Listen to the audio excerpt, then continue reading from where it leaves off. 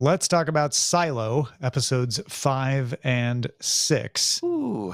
These are The Janitor's Boy and The Relic. And The Relic, yeah. And The Relic being Pez dispenser. Tom. So we get the chief deputy in The Janitor's Boy. So Billings, the guy that they wanted originally as sheriff, gets saddled with him, and he's from Just Judicial, but he's a real nice guy. And then Juliet uncovers some secrets about her ex, who's dead, as she's trying to solve 2 murders now, not just one, because of course the reason you need a chief deputy is the old chief deputy died. Yes, Bryce, you have a question. Tom, this show, where is this show fitting into you amongst the other shows that you've seen? How can you classify this show between maybe prestige and schlock, or? Oh yeah, it's far away from schlock, but it's not prestige. Yeah, this is Lost. Oh yeah, I think that's the one. I really like both of these episodes, 5 and 6. I think these are great. I think I'm in it. It's just I have to be in it from the vantage point of this is like a really, really nice CW show. This might be a really, really, really nice. Well, I wouldn't say show. CW only because a lot of people would think you mean teen romance when you say that. Oh, okay. But I know what you mean on. There's a cheapness here. Complexity, yeah. Yeah, when I think some of it comes out in like the set design, right? You know, the first few episodes, you know, big rooms. We have all of the staircases and all the, we see all the outside and stuff. And now we're in a lot of brown domiciles, and we're kind of just going from room to room, which is fine. And then I'm into the mystery, and I'm seeing the politicking here, but just shrink it a little bit. I really loved in The Janitor's Boy the twist where Common realizes, oh, he's pinned it on my guy. That's fine. He shows that his character is an operator when he's like, great, I'll just roll with that, and you'll be my shadow. Do you swear to be my shadow? Great. Then now that you've sworn allegiance to me, I have the right to sacrifice you for the greater good. Yeah. Like you could see this whole internal ethics play out with him, and not blink an eye at like, this is how business gets done in Judicial. Loved that story. The Relic story I felt was a little less even. And also at this point, I'm really wanting to start get a few answers. Obviously not all the answers, but a few. Like we started with lots of really interesting questions. You know, why do they send people out to clean? Why are they in the silo? Why are the relics? You know, what was the rebellion? I don't expect to get all those answers, but this was the first episode where I'm like, yeah, but can we move forward a little bit? And it felt like we were spinning our wheels in the Relic. You know, Tom, when you said that, you gave me a little bit of deja vu because I remembered them saying that exact thing in the show. Oh, aren't there so many wonderful questions that we haven't answered yet? Like what's going on outside? Oh, but the big question is, what if everything was a lie? Come on, it's a suspense show. That's the whole thing.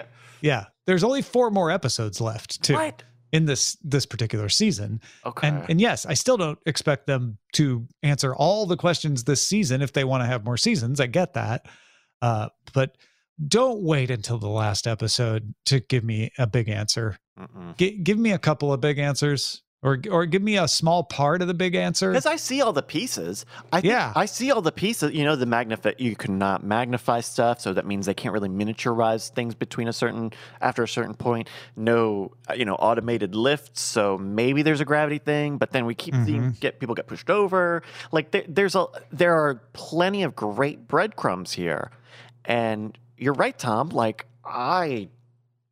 I'm worried that this is going to be a slow one of these. This is going to be a bit of a losty sort of slow burn, which I don't love. I don't love that. I think there's really cool stuff here, and I don't need sci-fi Law and Order if you can just give me the good story here, you know? Yeah.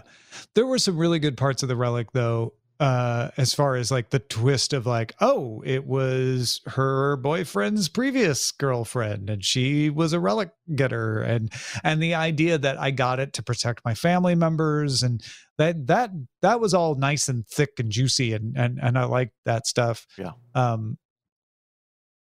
And I don't know, I felt like the Relic dragged a little bit in a way that the last few episodes have not. It did, because the revelation of, I don't really know what revelation exactly we were supposed to get out of the Relic, you know, like that. The only revelation relics. I can think of is that I keep calling him the ex-boyfriend, George Wilkins. George, is that George? There was more to George than met the eye. We thought George was just interested in uncovering what really happened, why they were really in the silo, and Juliet got pulled into that. And it turns out that maybe it was more than that. That maybe he manipulated Juliet. At least that's certainly what his previous girlfriend accused him of. At least we're talking about the hard drive again. Yeah. Let's see what's on that hard drive. Let me see the hard drive. Come on. They gave us a great tease in the first episode of like the blinking monitor of the outside, and we haven't touched on a clue about that. So yeah, let me see a piece of data. I don't have to get it all off. Just show me something. I'm on board, and look, this is why I'm saying this is a CW show.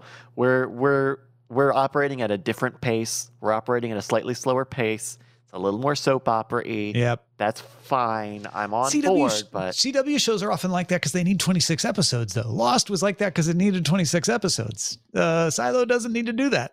So I'm not quite sure why we're doing that. Yeah. Except, here's my other thought, is that I finished these 10 episodes and I'm like, no, having me chomping at the bit for the answers in episode 6 was exactly what they needed to do to make me so happy when I finally got whatever was coming. So can't really tell until you've seen the last 4 episodes, I guess. Yeah. It's all potential. There's a lot of potential. We're here because there's potential. Yep. I'm in for it. I am too. Yep. All right. That is Silo Season 1, Episodes 5 and 6. Now, as you may have noticed, Succession and Ted Lasso are done. So we won't be watching them next week because there is no more Succession or Ted Lasso. We will be watching Silo, Season 1, Episode 7.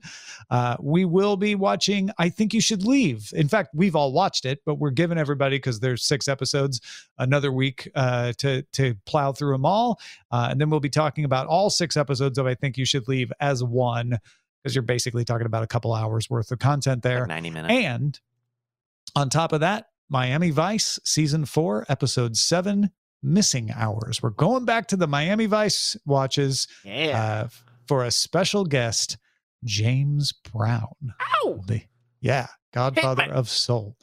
So that's Silo Season 1, Episode 7, the entire 3rd season of I Think You Should Leave, and Miami Vice Season 4, Episode 7. That's going to do it for us. Brian Brushwood will be back next week. Thank you, Ashley Esqueda, again for being with us. Thank you, Bryce Castillo. And until the next episode, spoil yourselves. You deserve it.